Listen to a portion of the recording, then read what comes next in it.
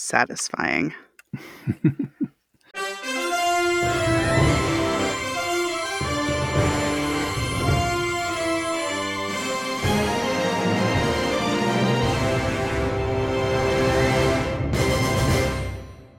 Hello. Welcome to 10 Cent Takes, the podcast where we commit pop culture archaeology one issue at a time.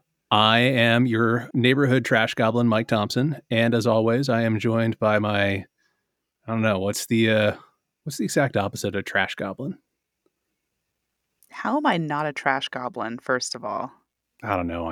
I think everybody's a better person than I am. So, Self-deprecating much? Yeah. Man. Low self-esteem much? Mm-hmm.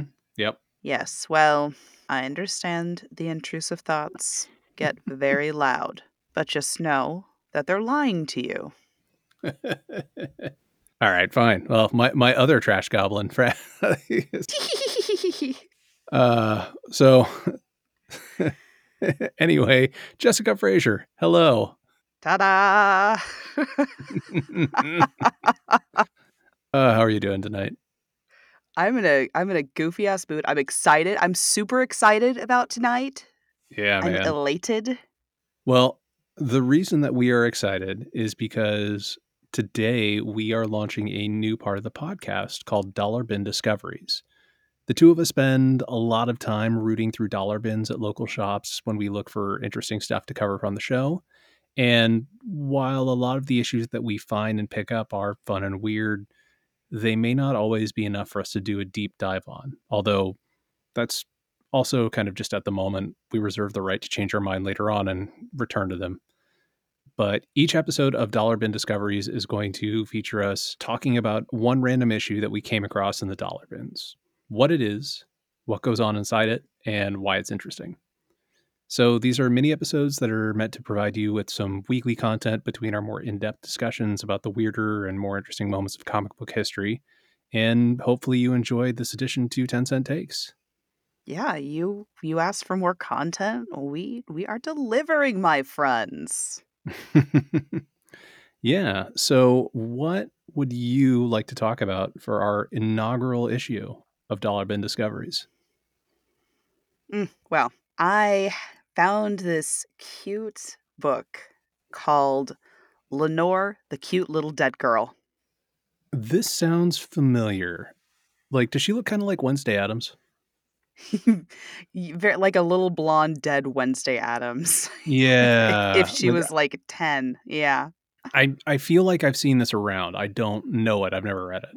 Well, it was published by Titan. I actually found volume 2, issue number 1. I just saw issue number 1 was like snag, Mm-hmm. but it was volume 2, issue number 1. That was no problem, if we're being honest. It's from March 2011. It's a reprint that was originally published in August 2009. And it was written, drawn, and colored by Roman Dirge. Okay. Yeah, I know. I went to look at the credits and I was like, just one person, huh? That's sick. Well, and Titan Books, I think, is a UK publisher. I think we talked about them a little bit during our Judge Dredd episode. I think they were one of the publishers. They may be the publisher that first brought Dredd over to American audiences. I can't remember though. That's why they sounded familiar. I was all writing it up. I'm like, oh yeah, Titan Comics. Like I just know Titan Comics or something. Apparently I do. So this is a really fun, dark, humorous, and macabre comic. It's an anthology with a few stories about this cute little dead girl. And in the main story of this volume, you get to see her reanimation because she's quite literally dead during her embalming. So she's like not a ghost. She's like an actual She's dead like person brought back to life or unlife. physically Okay. dead, a dead 10-year-old girl. And she forms a nemesis because of her surprising re-entry and inability to die. And the art is really neat. It's color, but it's a really neat, spooky kind of muted sepia vibe, like almost like you're reading the comic through a dusty window Mm-hmm. color-wise. Yeah. And Lenore is adorable and grotesque. And actually, I think Sarah would really like this comic. Like, I'm gonna message her after this and let her know. Yeah. It's really it seems like her vibe. Yeah, for those of you who don't know my partner, she is what I like to call a camouflage goth because she looks like this very normal, fashionable, petite blonde woman. And then she has like the darkest media tastes, like the darkest, bloodiest media tastes, like absolutely loves super dark murder podcasts and documentaries. It's true. It's true. We just went and decorated hats this last weekend, and I saw the creepiest thing on the table, and I was like, "Oh, Sarah, check this out." And she was like, "What?" Yep. It was like they said something else out later that was, like, cooler, and she ended up picking up, but it was funny that she definitely was gravitating toward the, spoopy theme thing. Well, when we were at Outer Plains for one of their sales before they moved to their new location in Santa Rosa, which if you're in the Sonoma County, Marin area, go check out Outer Plains. They're amazing. Their new location is fantastic. They have an entire back room full of dollar comics now. It's great. Oh, shit, I haven't been yet. Oh, shit. No, now I need to go. But our friend Tom Balin works there, and I bought Sarah a deluxe edition of Berserk, which is an incredibly bloody, violent, dark manga, and Dark Horse reprinted like the legendary edition or something like that. So it's this like beautiful leather bound tome. And and Tom was sitting there and he was like, "Oh, like Berserk, huh?" And he was like, Who's that for?" And Sarah was like, "Oh, it's for me." And he goes, it's always funny because it's always the really cute, quiet women who have like the bloodiest taste." Oh my gosh. We're unsuspecting. Watch out, is all I'm saying. Meanwhile, I'm the giant bearded bear, and I'm just like, no, I just want to read things that make me feel happy at the end of the day. No angry, just happy. Yeah. Yeah. So like what happens in this comic with Lenore? I'm curious. So she ends up creating this nemesis when, out of her embalmer who's like feeling the need to like take her down, like she's the one that got away. And Oh, so that's great. he like and so it's pretty funny. It's I would say if you like creepy children coming back from the dead, spooky houses with mysterious furniture cryptids, and implied murder, you're gonna love this comic. Sounds great. Love it. Okay, well, what did you find? You definitely were while we were making hats, Mike was literally digging through dollar bins. No joke. I had a little bit of FOMO, but I was also making a sick ass hat, so I didn't have that much FOMO. Your hat was great too. Yeah. Thank you. So while you two were making hats this weekend, Sarah was like, well, there's a couple of shops that have a bunch of dollar bins. So like maybe you could just, do that for a while. And so I literally spent 4.5 hours on a Sunday afternoon going through dollar bins at two different comic stores. And then at the end of it, I was messaging Sarah going, so I'm done? Like, I don't think this has ever happened before, but I'm. It was very strange. You've given me too long to go through comics? Question mark? I left Outer Plains early so I could hit up the Batcave. They're a collectibles and comic shop right across the street from Disguise the Limit, the store in Santa Rosa where you two were. The Batcave has a giant table right as you walk in that's nothing but dollar comics and long boxes, and it's very cool. But I was also sitting there going, well, maybe I'll just come back to Outer Plains next time because they now have an entire back room full of dollar comics. So I got Right. some cool stuff. Like I found a couple of books that go for like 10 to $20 normally. Oh. Yeah, and then Outer Plains also had the new pride and joy of my collection, which is a Stanley autographed copy of Ravage 2099 number 1, and it came with a certificate of authenticity. So fucking cool. Like a Stanley signature, I'm like, yeah, that's pretty rad. I'm like, Ravage 2099 is one of the last comics he ever wrote, and it is widely regarded as being one of the worst comics ever written. So Oh, ruh-roh. I had to text Sarah about it, and she was like, no, you need to buy that because that is beautiful trash, and you need to own it. I'm like, yeah, all right, thanks. The key to a healthy relationship is communication, people, and making sure that you're okay to blow money on ridiculous things before you do it. Exactly. Okay, so I picked up a comic called Animax, and it's the first issue. It's from the Marvel Star imprint, which we talked about in our first episode ever. They were the imprint that Marvel spun up to basically do licensed adaptations of stuff and then market it towards kids. Animax is very clearly meant to be like a licensed adaptation of something that was like a cartoon that was going to have toys built in. It'd basically be those half-hour toy commercials for kids. And then it turns out the cartoon never happened. I was sitting there going, I feel like I've seen this around before, but it turns out I haven't.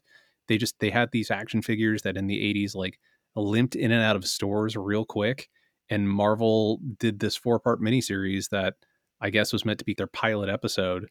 And I am going to send you the cover because I want to use you as kind of a sanity check to make sure that I'm not making up the vibes when I describe this.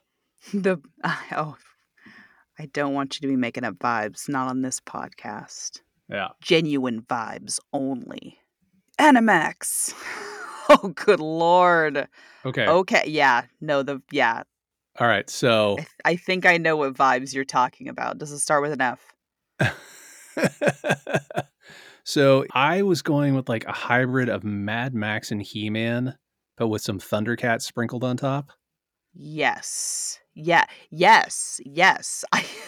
I can see that. Yeah. Yes.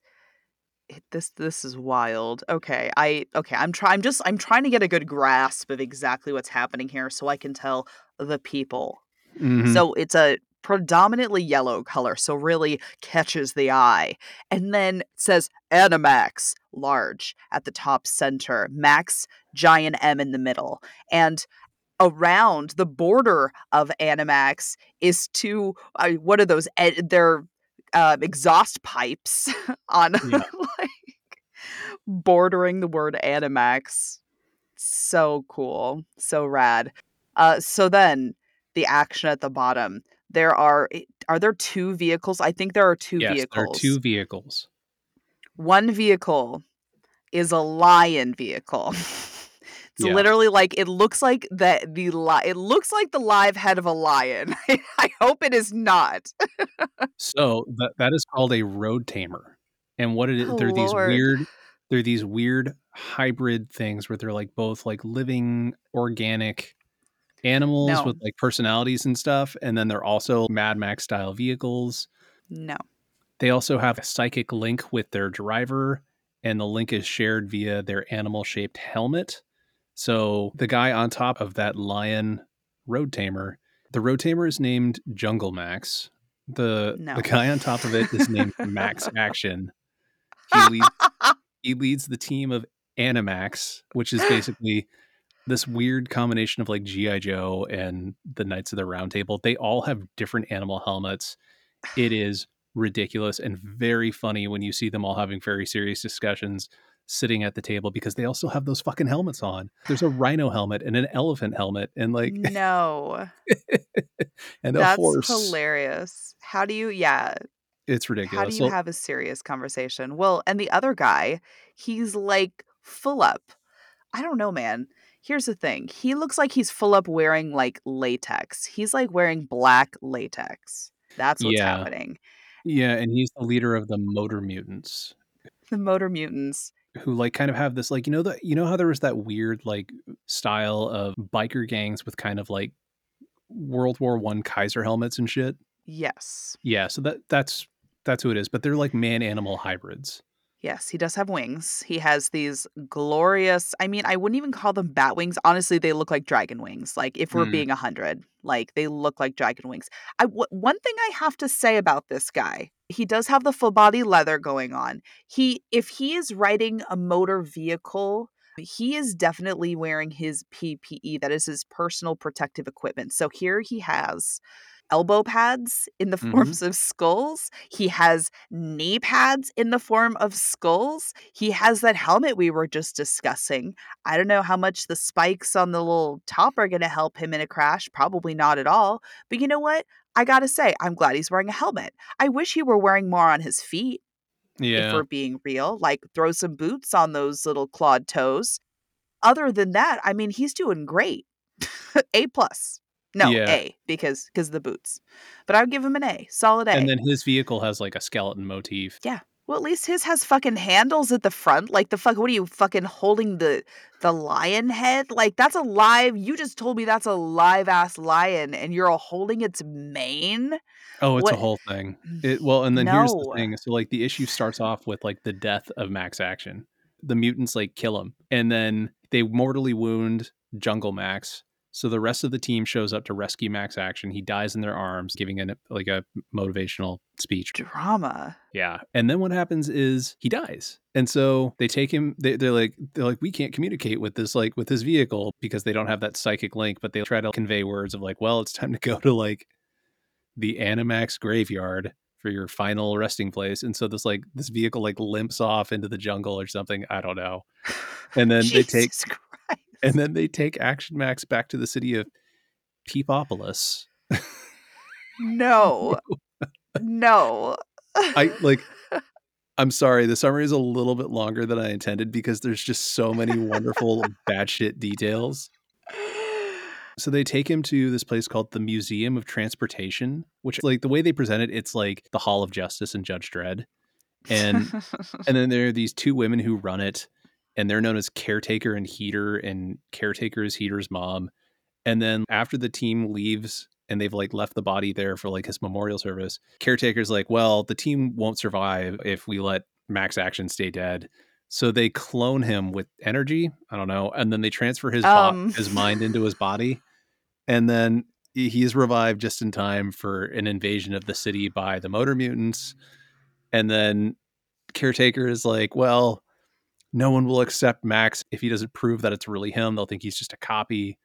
And so he has to go find Jungle Max and bond with him again. And then they leave the city right as they're like under siege by the Motor Mutants. And that's where it ends. It's very silly and it's very dramatic and it's totally action packed. And you can tell that this was clearly going to be the pilot episode of a TV show or something, but it's weirdly enjoyable. The character and the vehicle designs are really fun. And then it's written by Walt Simonson, who is known for his very acclaimed run on Thor as the writer and artist. Oh, yeah. And then it's penciled by Steve Purcell, who went on to create Sam and Max. Oh, yeah. And Steve Purcell now is like a director at Pixar. But weirdly, one of two comics that have my name in the credits for them, one of them is a Steve Purcell book, because I did production work on the Sam and Max reprint, which was nominated for an Eisner Award. So I am technically an Eisner nominee. Technically. I am technically correct, which, as Futurama has pointed out, is the best kind of correct. I thrive off of technicality. The series, it turns out, is actually pretty easy to get a hold of. They're all really cheap if you ever want to go check them out. I clearly found them in a dollar bin, but there's only 4 issues. But yeah, that was the first episode of Dollar Bin Discoveries. As we said before, this is going to be in between our regular episodes. And we hope you really enjoyed it. And if you can think of anything that you want us to keep a lookout for to talk about, feel free to let us know. Shoot us a tweet, message on Facebook, email, whichever. We'll be down to check it out. I had a good time. This was awesome. I'm super excited for a couple weeks from now when we get to do another one of these.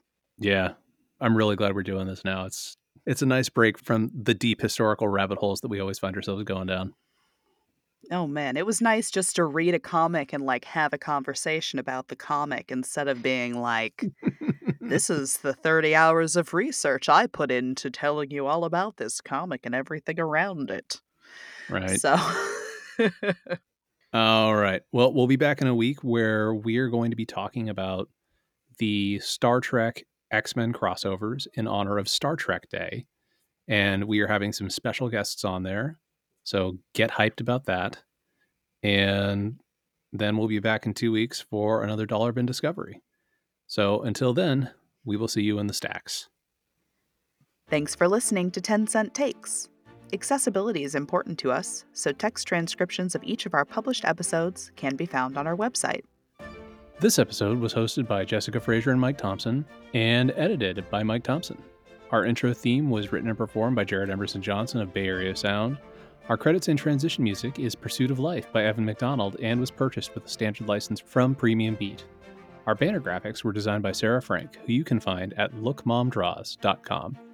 If you'd like to get in touch with us, ask us questions, or tell us about how we got something wrong, please head over to 10centtakes.com or shoot an email to 10centtakes@gmail.com. You can also find us on Twitter. The official podcast account is 10 Cent Takes. Jessica is Jessica with a, and Jessica spelled with a K, and Mike is Van Sau, Vansau.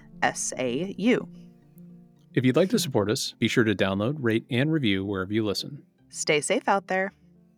And support your local comic shop.